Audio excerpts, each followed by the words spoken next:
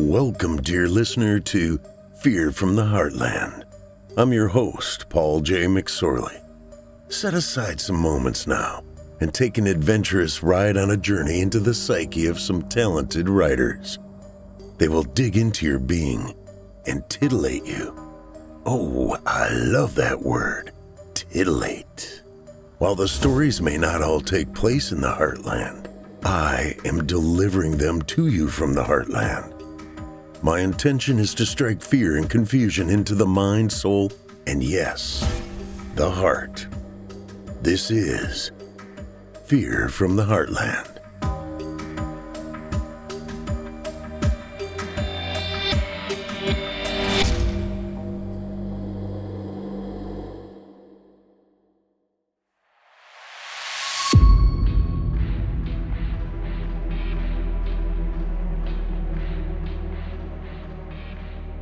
Hello, Heartlanders, and welcome to Season 5, Episode 13 of Fear from the Heartland.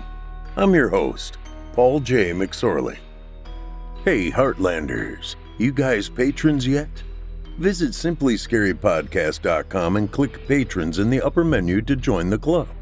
You'll get ad-free versions of this and all our other podcasts, including hundreds of standalone releases from our audio archives dating back to 2012. It's a great way to show your support, and you get a whole lot for it. My poor knowledge of Greek mythology has always been my Achilles' elbow. My favorite character from Greek mythology is the crazy brother of Hercules, Testicules. He was nuts.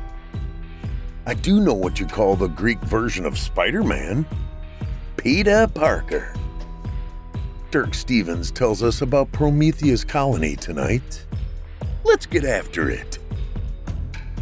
Prometheus colony, the first outpost on Mars, named for the Titan that dared to steal fire from the gods, to aid humanity, to help us grow. A name that seems strangely appropriate now, knowing his ultimate fate, and ours. And now for your indulgence, Mars by Dirk Stevens.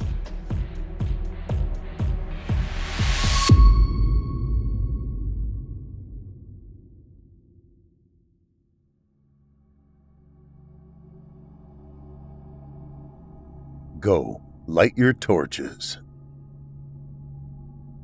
A thin cloud of red dust whips outside the airlock window. I press my forearm against the glass and lose myself in the soft hiss of sand moving against the hull. Wind. The thought almost makes me laugh. I always thought it was ironic that air, too thin to breathe, could shape the Martian landscape so dramatically. The canyons and spires, the plateaus and unforgiving mazes of mushroom-shaped rock. But now, it makes perfect sense. Laying my head on my forearm, I watch the plume twist around the greenhouse module and vanish beyond its curved white wall. I've always loved Prometheus colony, the idea of it, humanity's first real steps outside the cradle, a city on another world, our bold march into the heavens, our chance to be gods, to shape a world as we see fit, neither handed to us by God nor shaped by evolution. A world devoid of life, a blank canvas, an unexplored frontier. And I wanted to be Magellan, Picasso, to shape my own destiny and that of humanity's future. And I have. I glance back at the pack laying against the wall beside me and cough out a single snorting laugh. Though not in the way I had hoped. No, I was not among the first to land here. Those who came first knew they'd be remembered for all time. Heroes, though, like me, not in the way they expected. Despite all the rovers we sent, all the drones, all the samples and tests we ran, we could not have known, could not have prepared for every contingency. And there were conflicting reports right from the beginning. Hints of magnetic fluctuations, pulses even. No, the original settlers knew the risks well and gave their lives to establish a foothold here. I cannot help but admire such men and women, their vision, their faith in humanity, in our future. Nor will I ever forget their story. The lead pods lost power when the planet's magnetic field pulsed, too high to deploy their parachutes and too low for the backup systems to kick in. They fell like asteroids. Those that followed made it through, but without the supplies of the lead pods, only had enough provisions to last a few weeks. Far too short a time for help to arrive. And of course, none of the pod's rockets were equipped to launch, only soften the landing. Mars was ever and always a one-way trip. Knowing their fate, the settlers used the time they had left to link the remaining pods together to form a base. They collected what they could, the solar arrays, batteries, and motors of the probes and drones that paved the way for their journey. They didn't give in to despair. They stuck to the mission and did the job they were sent to do. They made a village, a port, a foundation on which to build. As a result, every child on Earth knows their names, their stories, and their courage. Marjorie Green, Adolphus Henrik, Jose Lopez, Li Feng, and Joseph Sitting Bear. It was they that called me here, that inspired me to work long into the night, even as a child, so that I might follow in their footsteps. A dust devil spins to life a few dozen feet off the far end of the living module, just beyond the greenhouse. I bend lower, trying to see how high it goes, but my view is blocked by the edge of the door. I stand up and lay my head back against my forearm. It doesn't matter.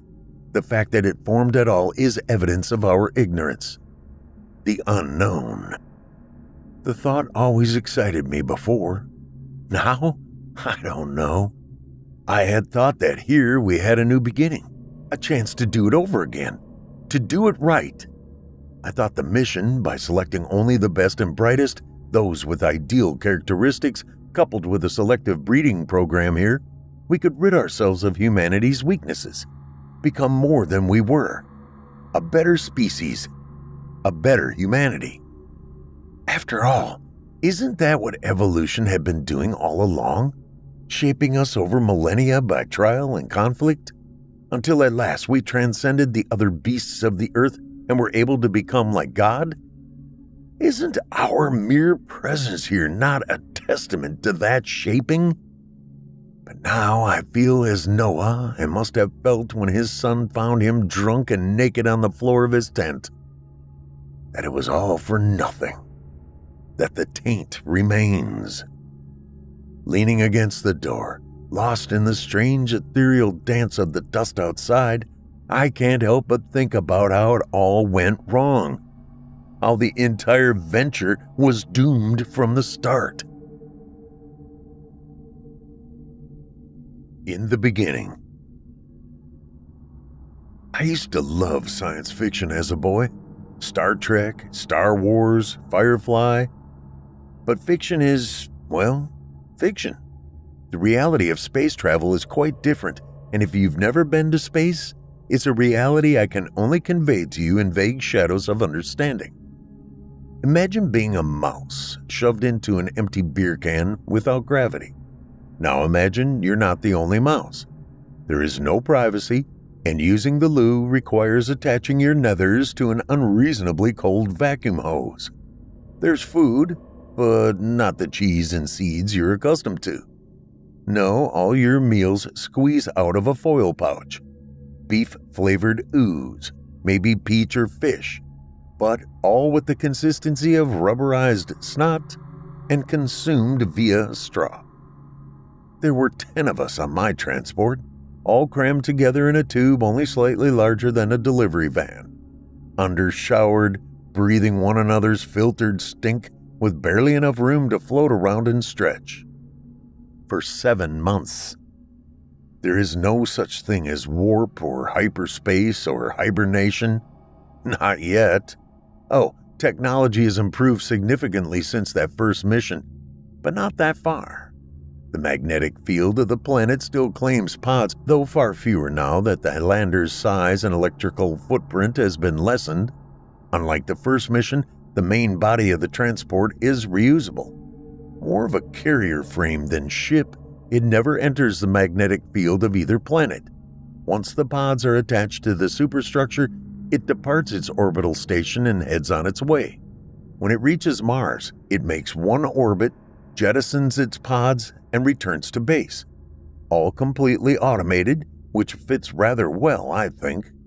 After all, there is absolutely nothing natural about space travel. For the living, space travel can be summed up in one word: tedium. It means forgetting what it means to be human, little by little. Oh, you fight it at first. Disappear into the worlds of thought your mind creates to deal with the trauma. The monotony. But with no day and no night, only the rhythm of your heart, the constant resonating hum of the ship assailing the mind, time loses all meaning. Your attention turns to the ever more irritating sounds of those around you. Not the talking. No, talk dies as monotony chips away at even the hope of new conversation. I'm talking about the other sounds. Breathing, the little smacks and slurps people make with their mouths, a whistling nostril, the brush of skin against clothing, anything that pierces into the fantasy you've created to shield your sanity and drags you back to the soul-shattering doldrums of real space travel. So, when I say that there are no words to describe the exhilaration of seeing your destination rise out of the black, knowing your 10,000 years of purgatory are nearing their end, I want you to grasp my full meaning. Mars, that pinprick of light, after a mere handful of weeks, ever there, never changing, becomes less of a destination and more a font of despair, an icon of the lifeless existence you've been banished to. You stop looking. You try to forget it's there at all. And then, almost in defiance of sanity, you look again. Everything about it is brilliant, an open doorway to heaven that beckons you. Leave your suffering behind, it says. Embrace life. Your blood stirs, tingles race down your spine and arc out of every pore. The same unfathomable jubilation the angels must have experienced when, in the beginning, God said, "Let there be light." You don't notice the weight of your body growing as gravity takes hold. You forget that your pod could be the one claimed by Mars' field. The blazing fire outside the window holds no terror, only ecstasy. You can't help but smile when the airlock hisses open for the first time in nearly a year. You laugh at the sight of people walking on their feet. You don't notice the way your hands tremble as they unbuckle your harness, or how thin you are when they lay your atrophied body on a gurney and wheel you out. Because you are out. You see the sun shining dim through the portholes as you pass, a strange pale diamond floating alone in a cold dark sky, a new sky, a harsh alien landscape, but land nonetheless.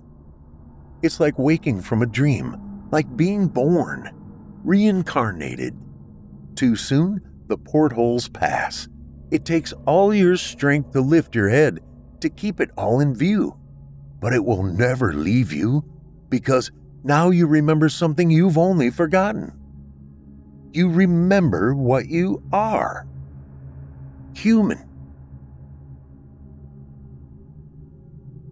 And it was good.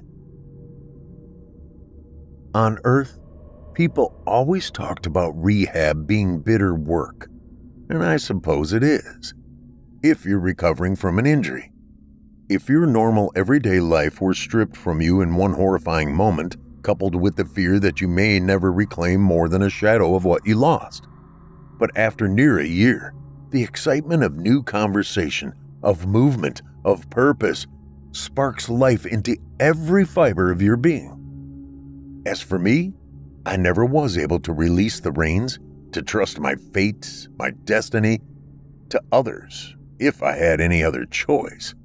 Even in rehab, Even before my legs were able to support my own weight, my mind was at work, learning everything I could about the intricate web of personalities of those who lived here, studying every flick of the eye, every unspoken thought betrayed by the shrug of a shoulder or the stiffening stance when a superior entered or left the room, getting to know the clay I was to mold.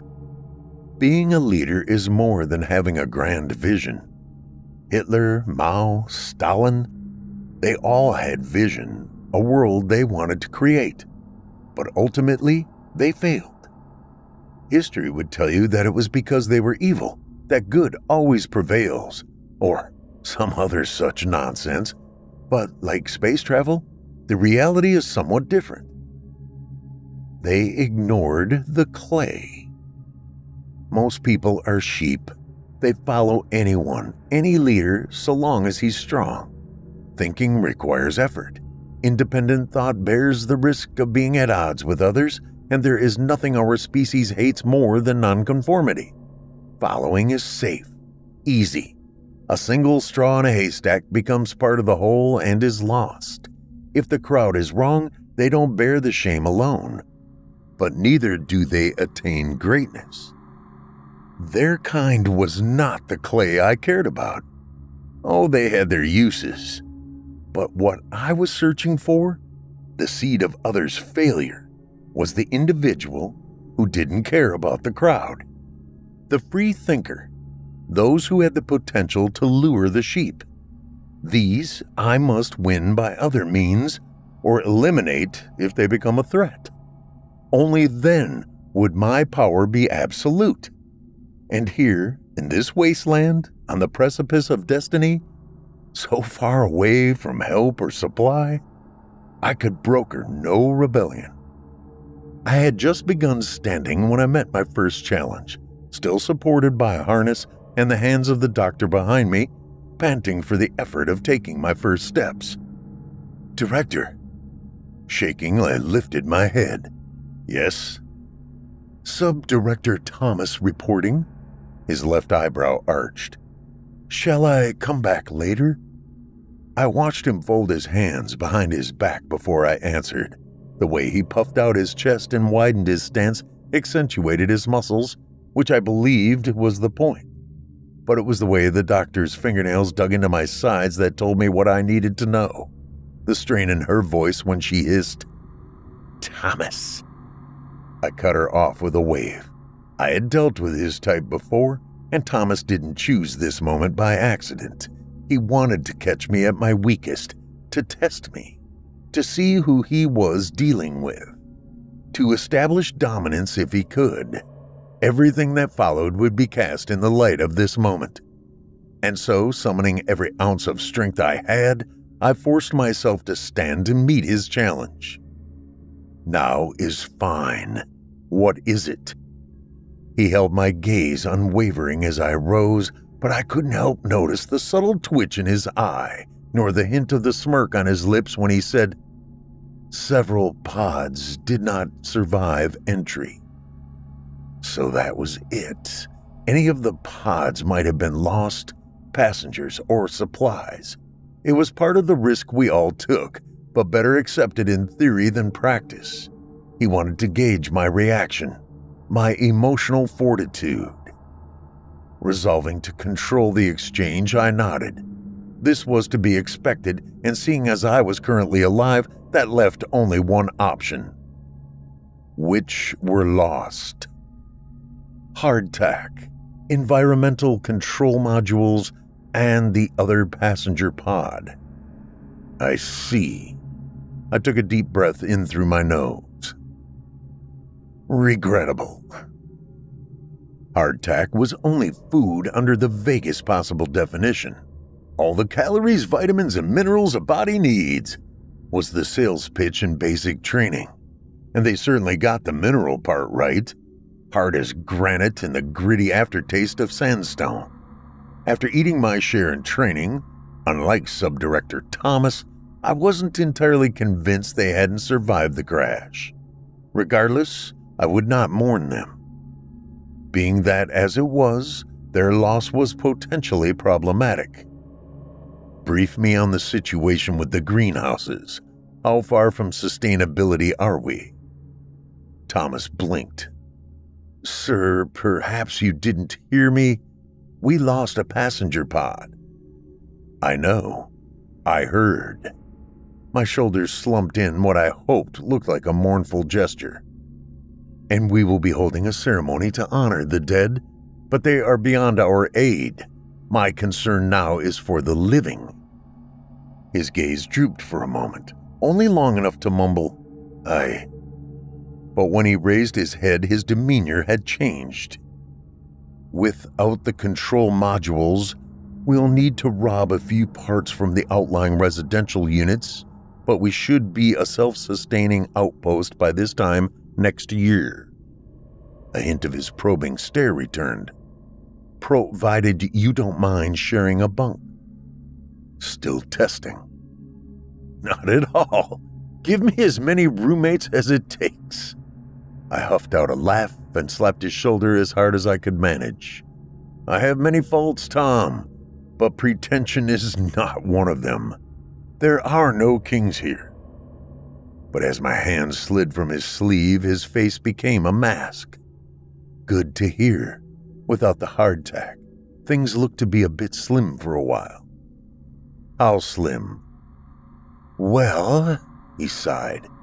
The next shipment is due in 4 months. Assuming everything runs to plan, we'll make it. But it means cutting rations by a quarter. The new director arrives, and his first act would be to cut rations by a quarter. Not a promising start, and no good for morale. How would your former director have dealt with this? Thomas snorted. By claiming more food was lost than was, probably go to half ration to build up a stockpile. What? Yeah, well, he wasn't exactly well-liked. Thomas scratched his nose in a failed attempt to hide his disgust. Kept himself one hell of a stash, enough to buy people with in an emergency. He leaned forward and pressed his index finger to his lips as if sharing a secret. I'm not entirely certain his enviro suit malfunctioned the day he died, if you get my meaning. Hard not to. But what really caught my interest was the manner in which he said it. Matter of fact, without the slightest hint of warning or threat. Regardless, I needed to separate myself from the former director's methods immediately. What happened to this stockpile? Could we add it to the tally and not cut rations at all? Thomas winked. Already done. Good man, I offered with a slight smile. Get to work on reassigning quarters and get those greenhouses up to specs as quickly as possible. Let's see if we can shave a few weeks off that sustainability estimate, shall we? Aye. Thomas gave a slight bow, turned on his heel, and left the infirmary with his hands still folded behind his back, whistling. I forced my body to stand until the door hissed closed behind him, then flumped down on the support bar. That? The doctor chuckled. That was incredible. Oh, I groaned. I think you may have actually made a friend of Bloody Tom. I rolled my head around to look at her. Bloody Tom? Why bloody?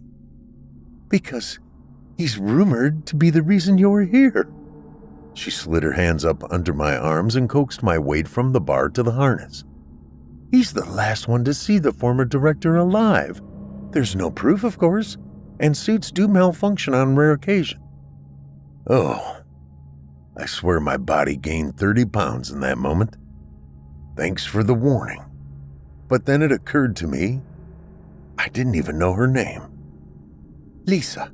She stepped over to where my wheelchair stood waiting against the wall and pushed it under me. Dr. Lisa Chavis, Chief Medical Officer.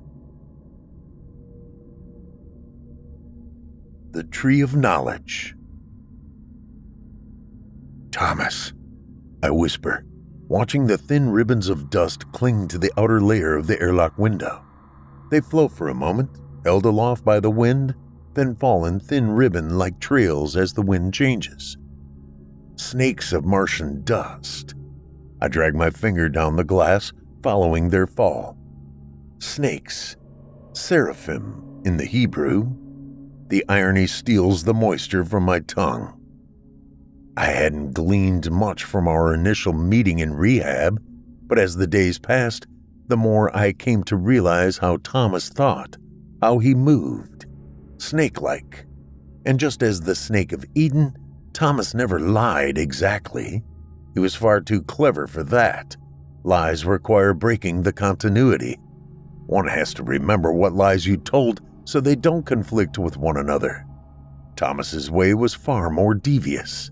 Reveal a fraction of what you know, at the proper time, in the proper way. Always in your favor. Always to advance your cause. You will not surely die. Immediately.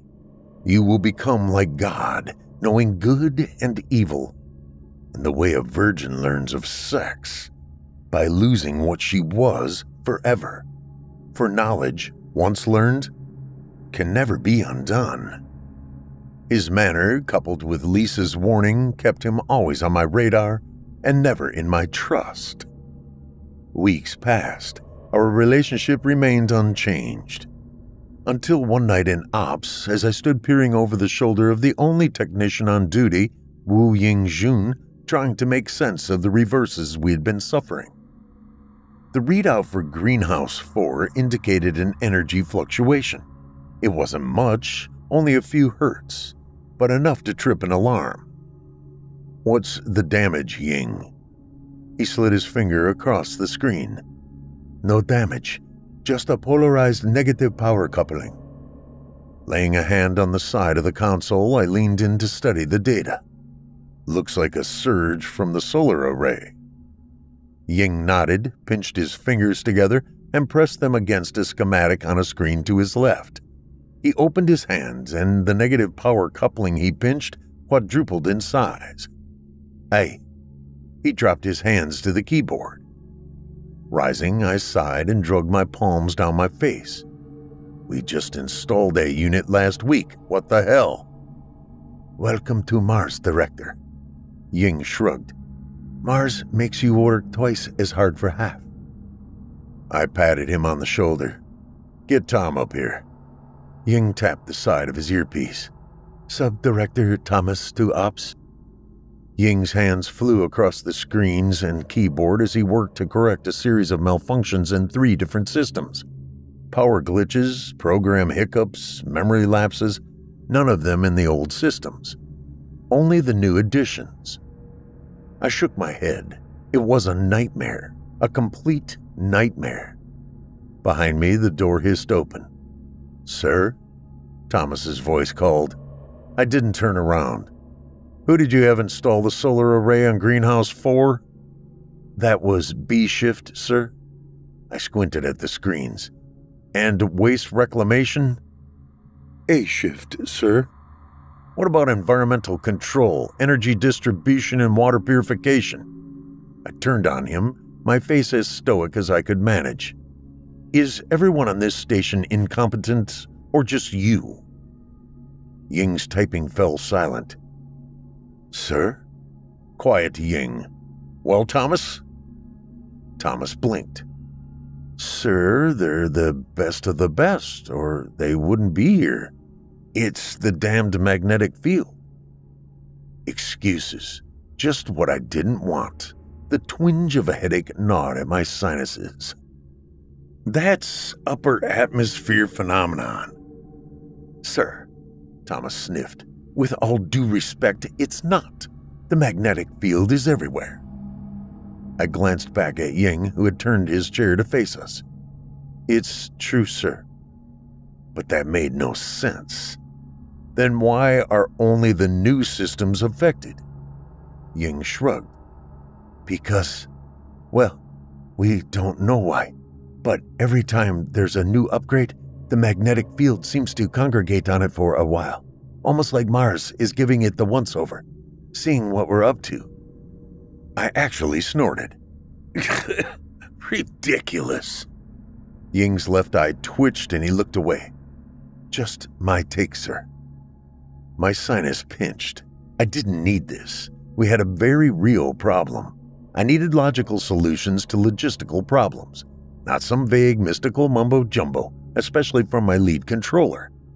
But being my lead controller, I couldn't afford to alienate him either. I needed to hear him out, at the very least, to build trust, a positive relationship. So, taking a deep breath, I pushed down the frustration building in my chest and somehow managed to keep my voice cordial. I'm sorry, Ying. I'm just disappointed.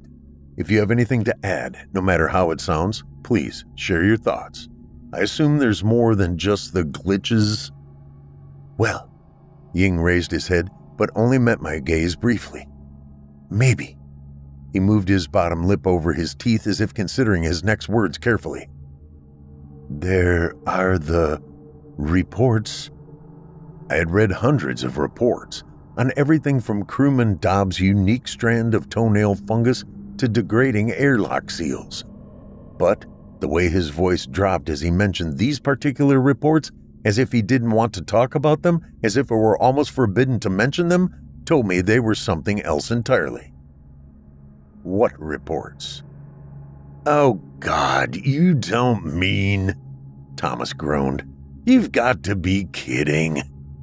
I silenced him with a wave, but too late. Ying winced and turned back to his screens. Complete shutdown. What reports? I repeated. Thomas rolled his eyes.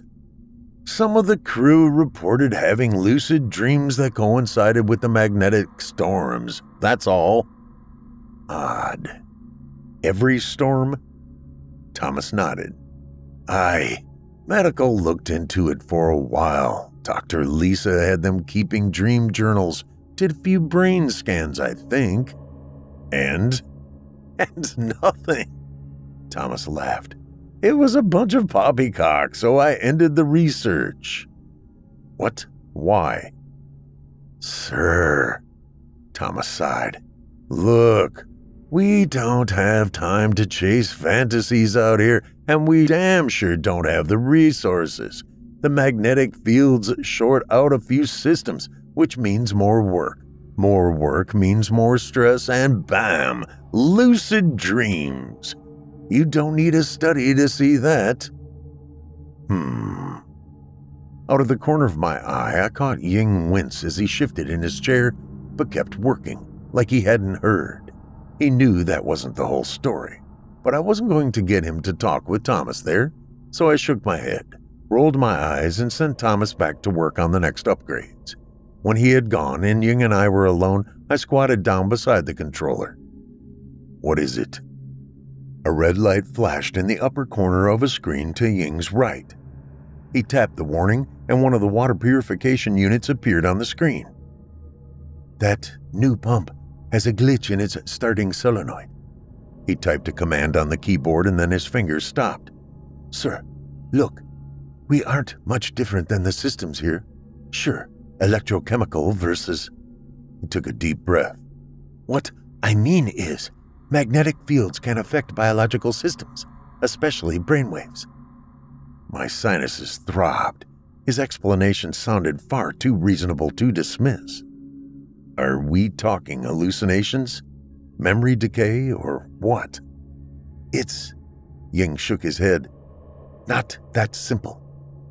I rubbed my forehead, trying to relieve the pressure building behind my eyes. Of course not. Sounded like I had some reading to do. Groaning, I glanced over at one of the empty workstations. Bring up those reports. I'll take them on console 3. Sure. Ying tapped on one of his screens. Never mind. They're locked. Sub-director clearance required. What? My hand fell to my side. You mean Tom locked the files? Looks like. Ying shrugged, eyes glued to his screens. You have the clearance to open them, but Tom will get a notification. Squinting at the little red padlock beside the file, I mumbled, No. There was no more to this than wasted time and resources, or Tom wouldn't have locked the files. I think I'll talk to Dr. Lisa instead. Glory of Kings. I tear my gaze from the pack to the Enviro suit hanging in the corner. Ready, waiting. It is the glory of God to conceal a thing, the glory of kings to search it out. The verse from Proverbs comes as a whisper. But what if I'm not a king? I catch my reflection in the visor, the monster I've become staring back at me. I turn my head. I don't think Solomon really understood what he was saying when he penned that passage. If he had, if he was here, if he knew what I know, I think he would have added that it was best to leave some secrets lying in the dark, buried. That innocence, once lost, can never be reclaimed. Sighing, I slump over to the locker and heft the suit from its hanger. Between the various malfunctions and personnel problems, it was another few hours before I was able to make it over to medical. The door to the infirmary hissed open. Dr. Lisa stood beside one of the exam tables, her stethoscope pressed to the back of a teenage girl. Neither looked up as I entered. Again, deep breath. I took a seat beside one of the other tables to wait. The girl's shoulders rose when she inhaled. I watched the edge of her short dark hair brush against her earlobe as she moved, the nanosecond flick of her gaze in my direction, and the way her lips twitched after she looked away. Aware of my presence, but unwilling to acknowledge me outright. Not afraid, but cautious, studying me from the corner of her eye. My lips curled into a smile. There she was, 12 years old, maybe 13, possibly the first human born on Mars, and already showing promise. She didn't cower to authority, but neither did she betray blind defiance.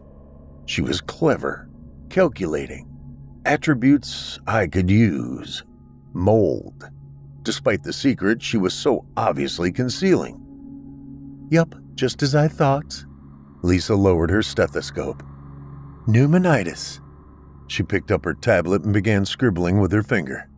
The girl's eyes went wide. Is it serious? Lisa shrugged. It depends. She let the words hang a moment, then peered at the girl over the top of the tablet. Are you going to keep inhaling Vox? Vox, the word came like a slap to the face.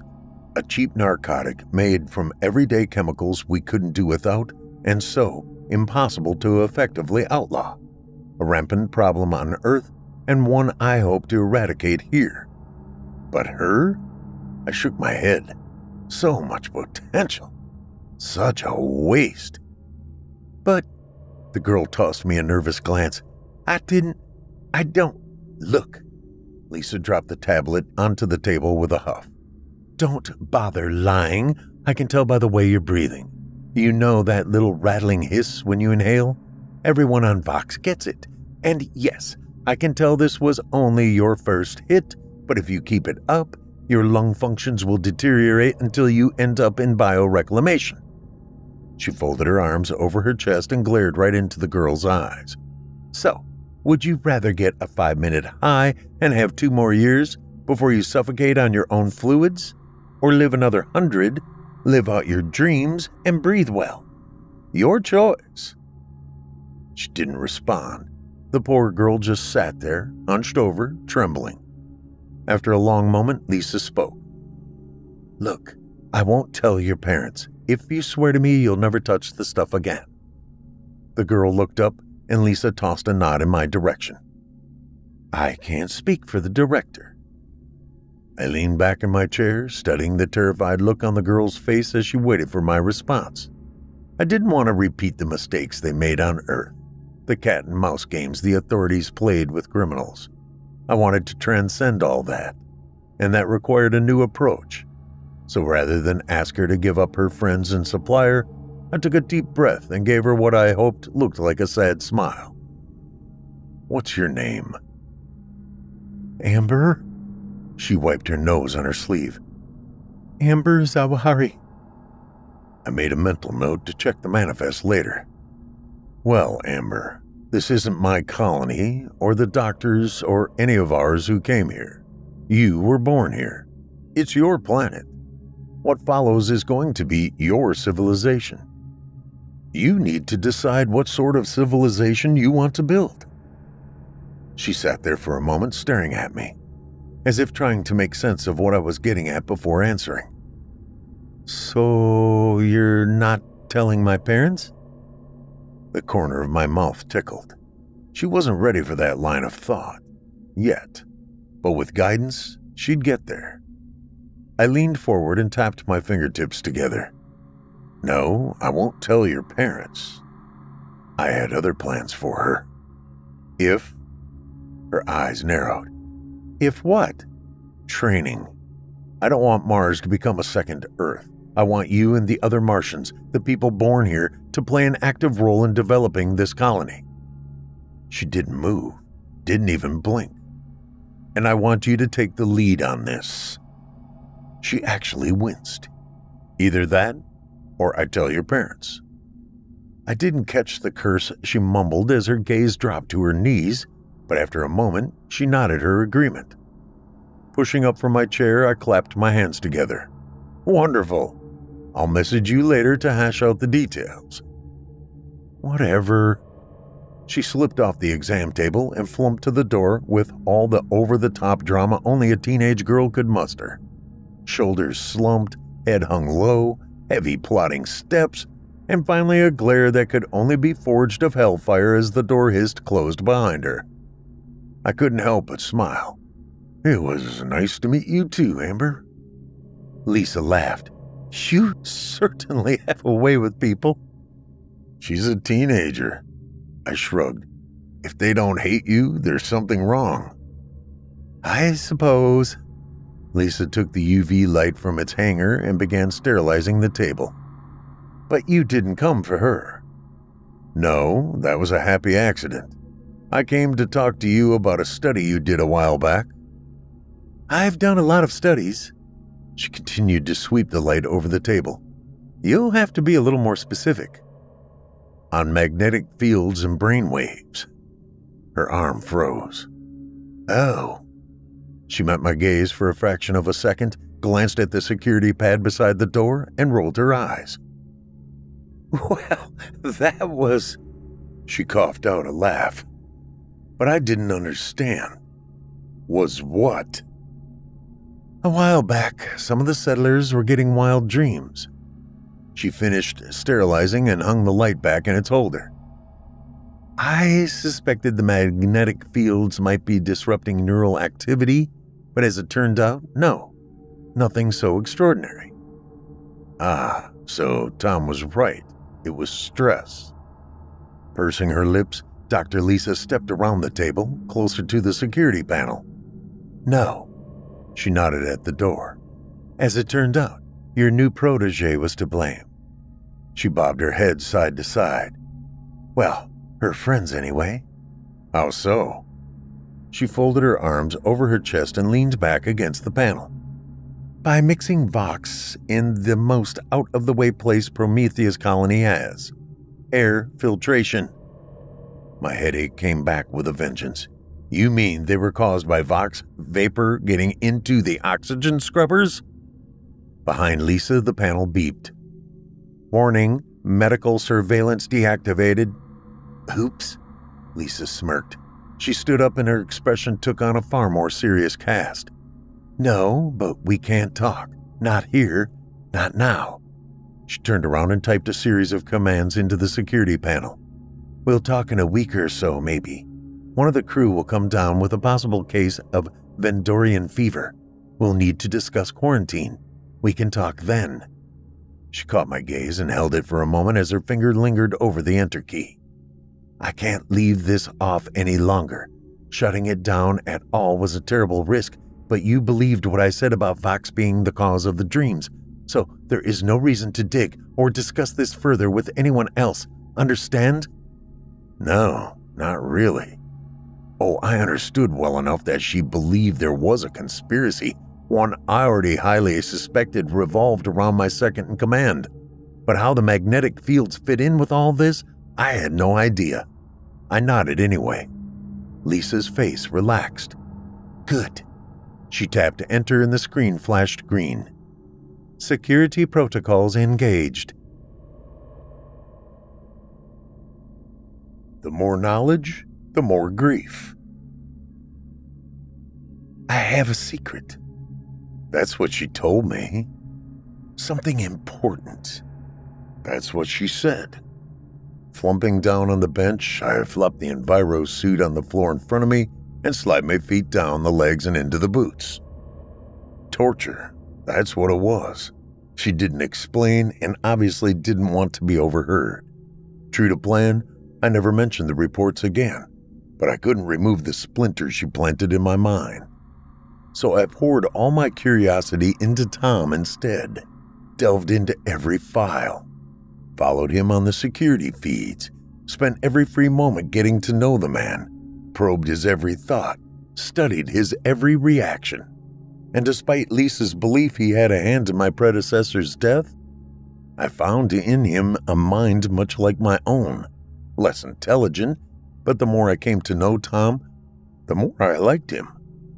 The more I came to trust him. I stand up and tug the suit up over my thighs. Tom wasn't my enemy. In fact, he too noticed that there was a definite pattern in the malfunctions. The fields didn't affect every new system, only those dealing with biofunctions. The greenhouses, air filtration, waste treatment, and the like. They never afflicted computer function or energy production unless that array fed a biosystem. And even more perplexing, that these glitches, while troublesome, were not devastating to anything but swift progress. The malfunctions were repaired, and the grind continued. More concerning still was something he didn't mention outright. Something more felt than seen, a crawling sensation I couldn't put my finger on, an incessant tingle that never departed. No one spoke of it, but I could see the unease hiding just behind his eyes, a shared feeling we dared not voice, as if mentioning it would make it real. I found myself eyeing the security cameras as I went about my duties, plotting out dead zones and blind spots I could stick to and remain unseen, a habit that drew my thoughts back to Lisa. The way she disabled the security feed and what she said after. I needed more, but I had to wait. I became obsessed with my communicator, always checking the screen to make certain I hadn't missed an alert. The ruse Lisa promised, and my obsession was not going unnoticed. Not that my station was one of leisure. There was always one crisis or another that needed attention, personnel, mechanical, but nothing so interesting as to chase this thorn from my mind. I needed something more, something I enjoyed, and so I decided to distract myself with my other project, Amber and the Martians. I hiked the suit over my backside, pulled the body around my shoulders, and let the memory overtake me. I held our first meeting in the cafeteria, uninspiring. A handful of sullen teens lounged at the back table like laundry spread out to dry, heavy with the air of disinterest. Amber stepped forward as she entered, produced a short list of goals for the colony, and flumped down in a chair beside the others. I held her tablet and skimmed through their thoughts. More freedom and free time, more control over their day-to-day lives, respect, and better food. Nothing unexpected, but that was the entire list. Not the effort I had hoped for, but a beginning. All right. I handed back her tablet and folded my hands behind my back. And how do you envision this working? I walked along the long side of a table a few rows up as I spoke. Respect is earned. One of the boys, Matthew, cut me off with a protracted tisking huff which drew me to a stop. He tossed Amber an angry glare. I can't believe I let you talk me into this. You said he was different, but you know what I hear? Do what I say. That's how you get respect. The new man sounds just like the old man. Let's go. This is a waste of time. I unfolded my hands and let my arms fall to my sides. An expected reaction, given the culture here, the culture we brought with us. And his response, typical of that paradigm. Rules are enforced, not taught, and so the reasons for the rules are not understood. Do as I say because I'm in charge. And so rules become a symbol of dominance, something for young males to challenge as a matter of biology. To test the alpha. He leaned forward and rose halfway from his chair, but then glanced over at Amber, still stuck in her seat, and settled back down. My muscles relaxed. Apparently, he was only willing to push so far without Amber's support, the support of their leader. Quiet, small, and unassuming as she was, his action left no doubt. She, the girl in the back row picking her fingernails, deliberately not looking at me, was the silent pin on which they all turned. The corner of my mouth tingled. This was better than I had hoped for. Here sat a leader after my own heart, an opportunity to change everything from this point forward, though I couldn't deal with her directly. Not yet. Amber was using Matthew as a mask, a tool to ply my authority. A test. I took in his frame, larger than the others, older. An athlete, judging by the way his muscles bulged under his shirt. Old enough to play punchball. My gaze dropped to the thick calluses along the back of his knuckles. Not the hands of a player, but of an enthusiast. That was my opening. Matthew, I cocked my head to the side. When you play a match, what do you win? He turned his head, watching, but didn't respond. This colony's too small for leagues and prizes, so what do you play for? I shrugged. For Vox?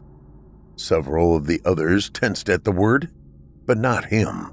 His calluses already told me he'd never risk his game for something like that. Punchball was life, how he measured his worth. Of course not. You play to prove you're the best. I gestured to the other kids, now watching openly. To them, yes, but more importantly to yourself. For respect. I let this hang for a moment before adding, as I said, respect is earned. What would make you proud to be a Martian? Amber looked up from her fingernails, her lips pulled into a tight pucker. What makes you think we aren't? Her voice hinted at defiance, defiance offset by the twinkle in her eye, a mix that told me all I needed to know, that we were kindred spirits, her and I, that here I had an ally, a rival, and protege all in one, someone to keep me sharp, so long as I proved worthy. And so, I folded my arms over my chest, met her gaze with an icy stare, and threw down the gauntlet, knowing she would take it up if for no other reason than because it was a challenge. Then show me what it means to be Martian. Hefting the suit around my chest, I slipped my arms into the sleeves. Amber proved to be more than I had hoped. Brilliant, strong-willed, and curious.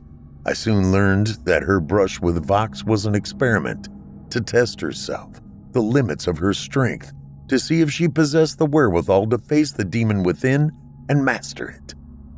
Unwise, perhaps, and nothing I approved of, but impressive nonetheless. And master it she did, as she did all the challenges I presented her. It was her that ended the use of the narcotic among her peers.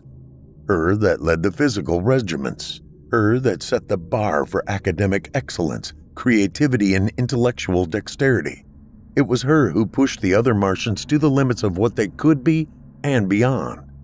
Not by force, but by awakening the spark of greatness within them. She never belittled another if they failed at a task. In fact, to her, there was no such thing as failure. No, her view was entirely different. Her team was an orchestra, and she the conductor, the composer. Each Martian had their place, each their notes to play.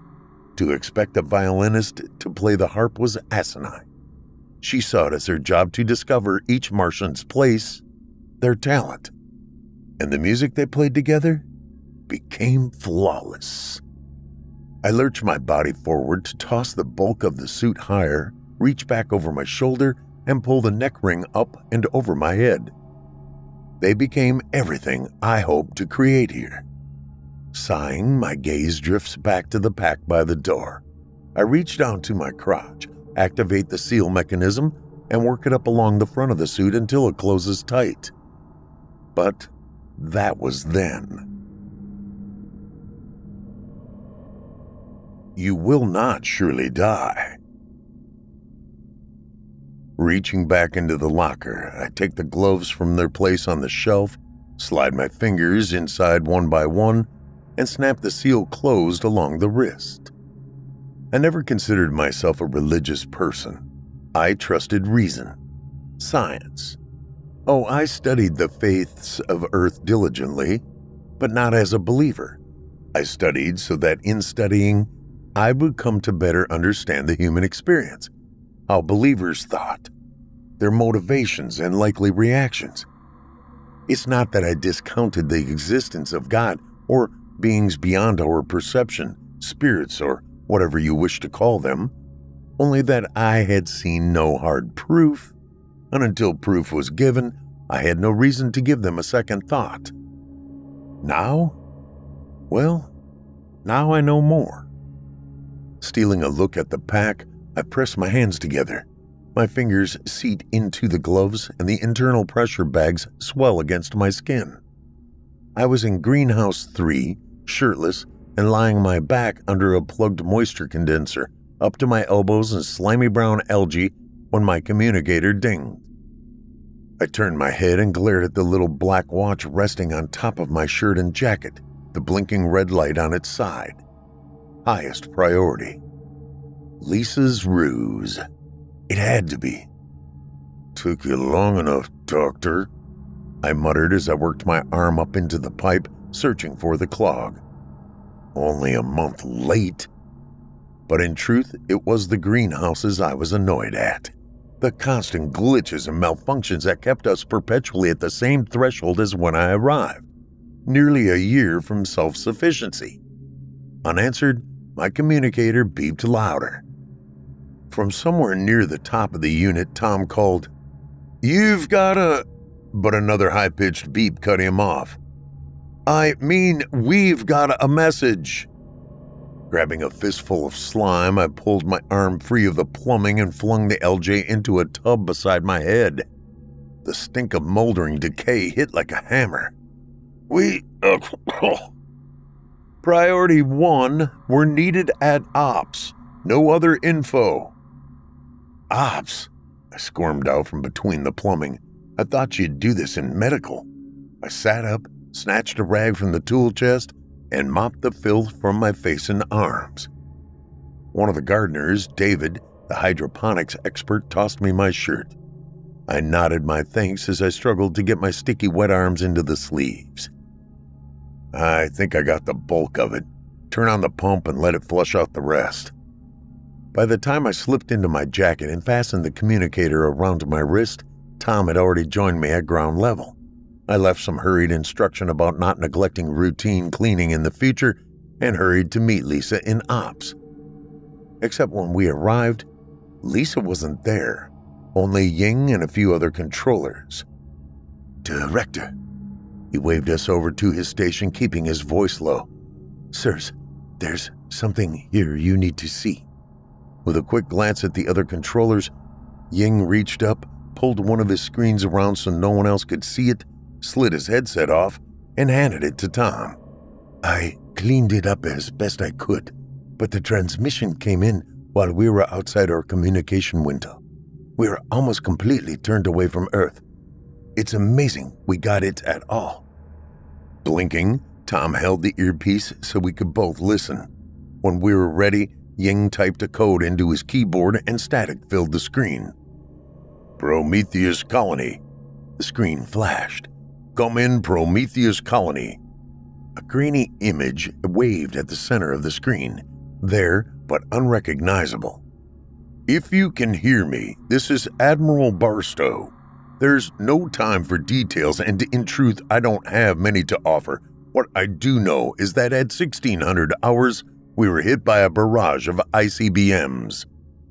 My God! Tom's hand dropped. I snatched the headset from his grip and held it up again. We don't know who initiated first launch or why, the Admiral continued. I guess it doesn't really matter at this point anyway. All that's left of humanity is either dying, hiding in bunkers, or you. The vague outline of a man sitting behind a table or desk appeared on the screen. All orbital infrastructure has been obliterated. Repeat, you will receive no more assistance from Earth. He seemed to cover his face with his hands, and his voice fell to a low grumble. I'm sorry, but you're on your own, Prometheus. Godspeed. Earth out. End of signal. For a moment, I just stood there, staring at those 3 words hanging in the center of the screen. It was a joke. It had to be. My God, Tom croaked. They did it. Those fools. They finally did it. My head nodded without conscious will. Yes. My voice sounded stoic, emotionless, but inside my mind was reeling. 400 colonists, supplies enough to last until the next shipment, which wasn't coming, plus another 2 months as an insurance policy against pod loss. Greenhouses 1 and 5 suffered 60% loss due to malfunctions. 2, 3, and 4 wouldn't be ready to harvest for another 3 months, barring further malfunctions. But the fish tanks, the biological systems that acted as filter, fertilizer, and protein, were only functioning at 70%. The hives, the trays of insects that made up the initial phase of bioreclamation, were functioning at full vigor, but even adding maggots to the menu, there wouldn't be enough food to support the entire colony, even at starvation ration. Not until self-sufficiency. Only 1/4 of the population, and every meal that passed lowered that threshold. There was only one option. Reaching back for the helmet, I groaned at the memory. It took less than a minute to decide what course to take. The only course available given the information I had. I laid my hand on Ying's shoulder, leaned in close, and whispered into his ear. I want you to compile a list. What personnel would be absolutely necessary to run this station?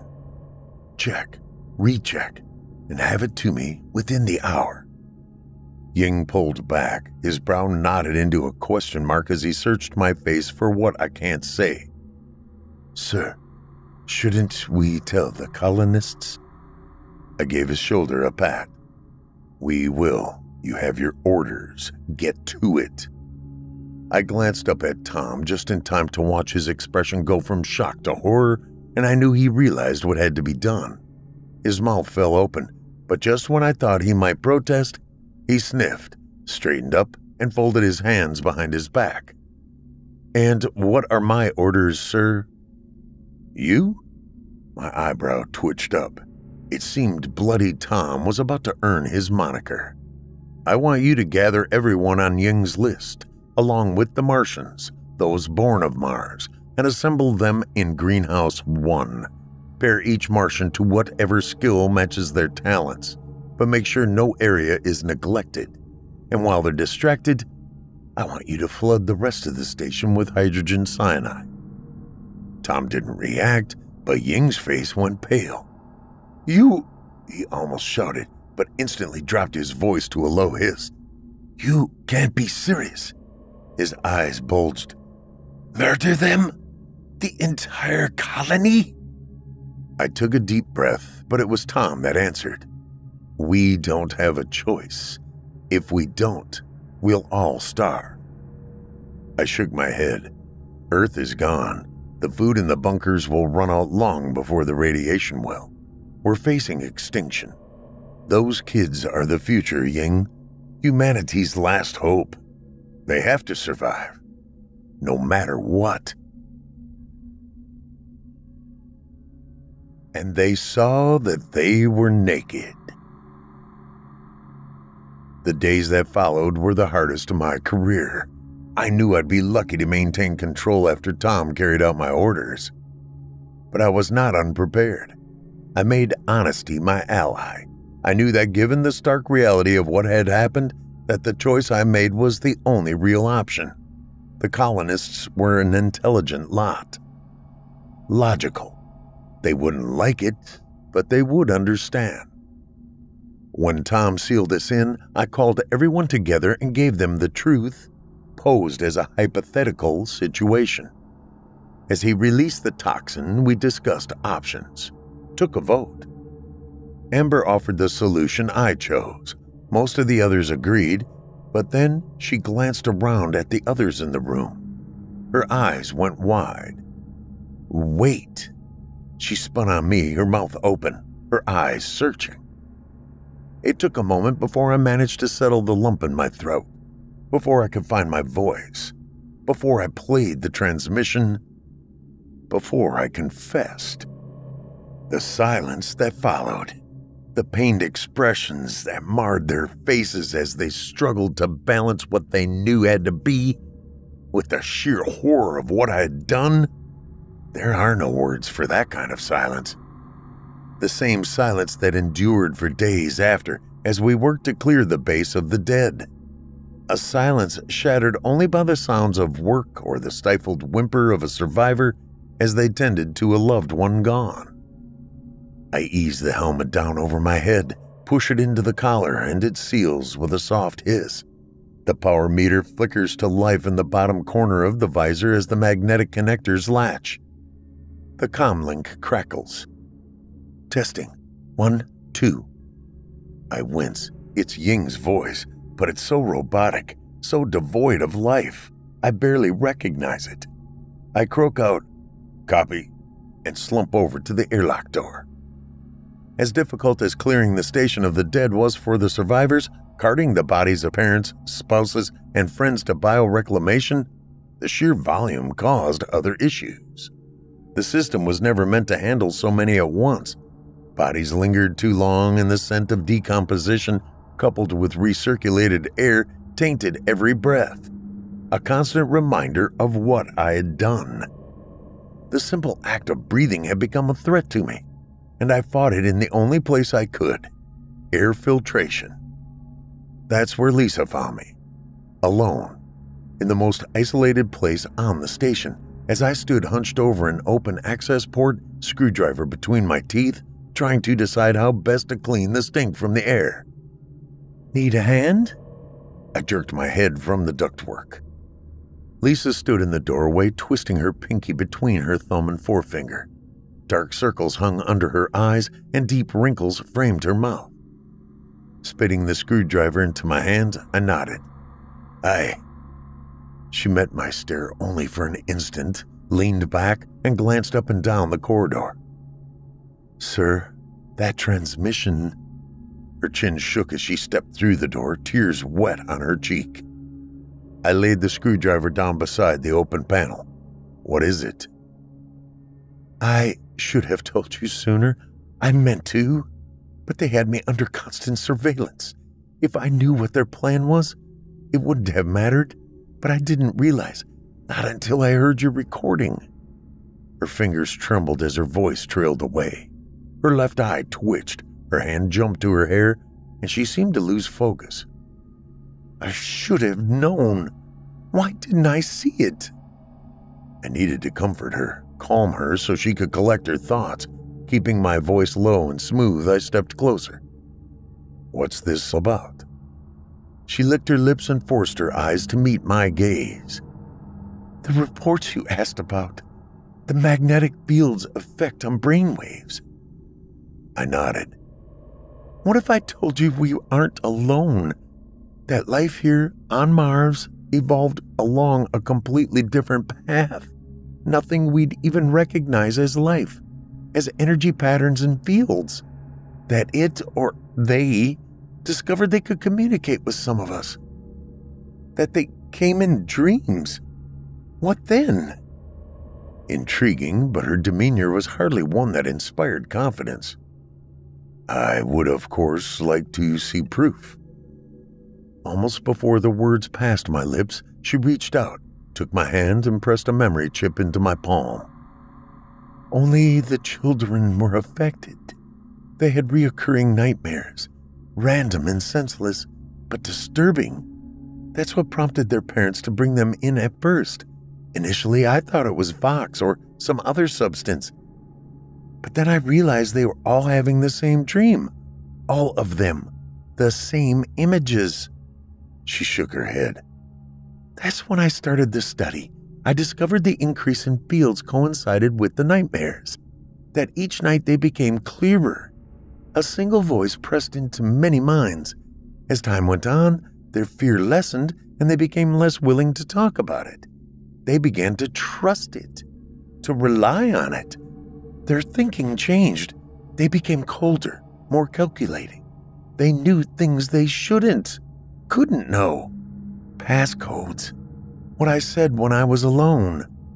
Things from my past, things from Earth, conversations I had back in high school, things I did. Private things. She blinked as if shaking off a bad memory. Look at the data. Something was definitely talking to them. Compare Admiral Barstow's voice in your transmission with Matthew's account in the report. She folded my fingers over the chip and backed out into the hallway. I'd be willing to bet Earth is just fine, but it doesn't matter. You won't be able to get a signal in or out, and I doubt we'll be getting another shipment through. Not unless Mars wants us to. Footsteps sounded in the hallway. Lisa glanced off to the right, said, "Yes, sir. I'll get right on it," and without another word, turned and left. I stared at the chip in my hand, numb, not even sure I wanted to know what I'd find. Spirit of the Air. My world consists of what I know to be true, what can be proven with hard fact, science. But I do believe in myth, the scattered shadows of memories told and retold across time and culture, mutated by the telling, but a history all humanity shares. But in that file, I found the truth behind the myths, our forgotten past, the shadows of the future, if those warnings went unheeded. I flicked the switch on the panel beside the exterior door. Flashing red lights replace the bone-white hot glow overhead, and the computer's voice rips across the comlink. Warning, depressurization commencing, interior door sealing. I turned my head to watch the bulkhead roll into place and slip forward, using the atmosphere of the station to seal it in place, as I wait for the air to drain from the lock. I found a quiet corner, one of the abandoned residential sections, and spent the next few hours watching Lisa's report. Each Martian, each child independently recounted a vague image that became defined, a wisp of flame that settled into the shape of a man over time, a man with snake-like eyes who cloaked his body behind 4 great wings and flew with another 2. The exterior door slides in and rolls into the wall. Martian dust sweeps across the threshold and swirls around my feet. I meant to compare Matthew's voice with the Admiral's, as Lisa suggested. In fact, I barely had the transmission downloaded when my communicator buzzed. I glanced down at my wrist. The message was Ying's, but his words made no sense. Airlock 4 has been opened. The children are missing. No enviro suits active. I tapped reply and had just lifted my wrist to my mouth when another buzz interrupted me. Amber. Hitting cancel, I tapped hers. A timed message, one she recorded earlier and programmed to send now. I hit play. Amber's sigh broke the silence. So I guess by now Dr. Lisa found a way to slip you her files. She gave a snorting laugh. I almost feel bad for you. So boring. I can't even believe we were ever that stupid. Anyway, I wanted to thank you. See, you were right. We can shape our own future. We don't need all that baggage from Earth morals and customs. Marvin told us that before you even got here. In our dreams. She gave another laugh. That's not his real name. You can't say his real name with your mouth, but whatever. We're more like him than we are you anyway. You're human. We're Martian. We belong here. But the other Martians, the original Martians, weren't convinced. I guess their leader went to Earth ages ago, but he never came back, and they never heard from him again. Their leader? I mutter, thinking back to the description from their dreams, matching it to images from mythology. The forgotten history. 6 wings, fire. But I can only think of one, Isaiah in the temple, the 6-winged seraphim. Before the thought coalesces, Amber continues. They didn't know what happened, not until the first humans landed. For some reason, they can't leave Mars. Something about a change in the sun trapping them in the atmosphere. That's what they think happened to their leader, too, only on Earth. That's why they reached out to us, so they can teach us, make us stronger in ways you can't imagine. That way they can send us back to Earth and help him break free. That's why we tricked you. Marvin said we needed to prove we were committed first. We needed to cut ties, kill everybody that would get in our way. Anyone who would keep us from reaching our true potential. Anyone who would keep them from becoming gods, I muttered. Seraphim is Hebrew for serpent, burning one, the spirit of the air. My next breath did not come willing. I knew exactly who their leader was now. The Snake of Eden, the truth behind the legend, the Satan. They made Amber and the others the same offer he made Adam and Eve, or at least the primitive people he encountered, and like them, Amber took the bait. But that's not you. Amber's voice sounded smooth, almost hopeful. You helped us. You gave us the strength to do what had to be done. That's why I'm leaving you this message, so you can join us. She took a deep breath and laughed. I'm recording this from outside the station, standing barefoot on Mars, the sun on my skin, and it's glorious. Come soon. Her voice cut off. I glanced down at my wrist at the little red dot flashing on a map on the screen. A peculiar worn bluff, one that baffled astronomers for well over a century. The face. They're headed for the face. I squat down, carefully tip the pack off the wall, gently heft it onto my back, and slowly buckle the straps. Every mythos on Earth depicts their leader in the same light. Evil. Power-mad. Whatever these beings had in mind, there was never any question. I was going to follow. I step out onto the planet's surface. Sand tinks against my visor. A soft reminder that I'm still human. Still flesh. I slump to the east, past the corner of the greenhouse, to where Amber's homing beacon says she should be. I kick at a mound of sand and her communicator rolls free. I don't stoop to pick it up. She's not here. No bodies. It seems they don't need enviro suits anymore. Lisa's voice crackles in my ear. God, I hope you know what you're doing. I nod, even though I know she can't see me, slide my hand up the strap of my pack, and arm the explosives. Arming it now seems silly somehow. After all, it's a long hike to the face. But I don't know how much time I'll have to detonate. If Mars will know what I'm doing and disarm it, or if the explosion will even harm Amber and her Martians anymore. If Marvin will shield them. But I know I'm the only one that even has a chance to stop them. That I'm the only one they trust. And that I can't let Mars have them. I won't.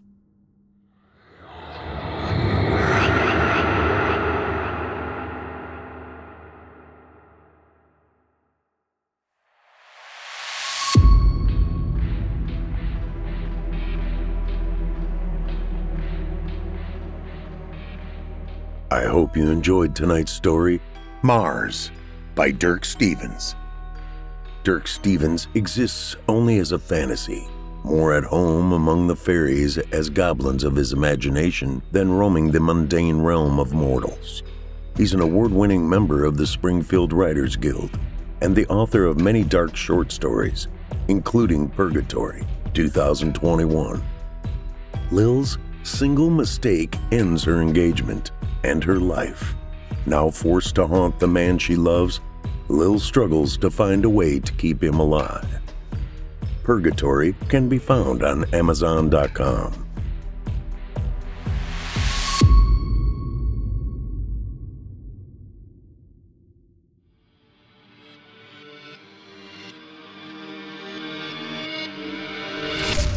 If you enjoyed tonight's story, hosted by yours truly, Paul J. McSorley, you can search my name on Chilling Tales for Dark Nights on YouTube for additional previous stories. If you'd like to hear more lengthy tales, be sure to take a look at my audiobooks.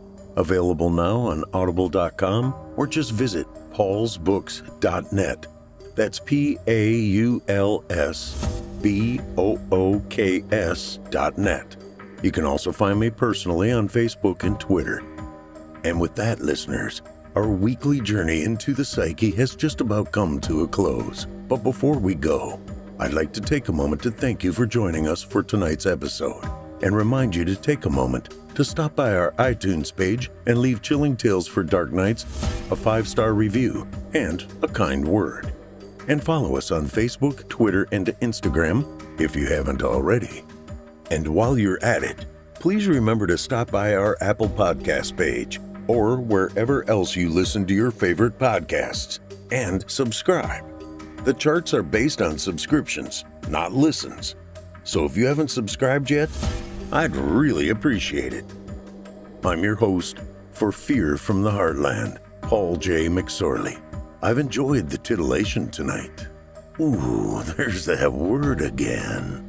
Thank you for joining me. Hope to see you again next week at Fear from the Heartland.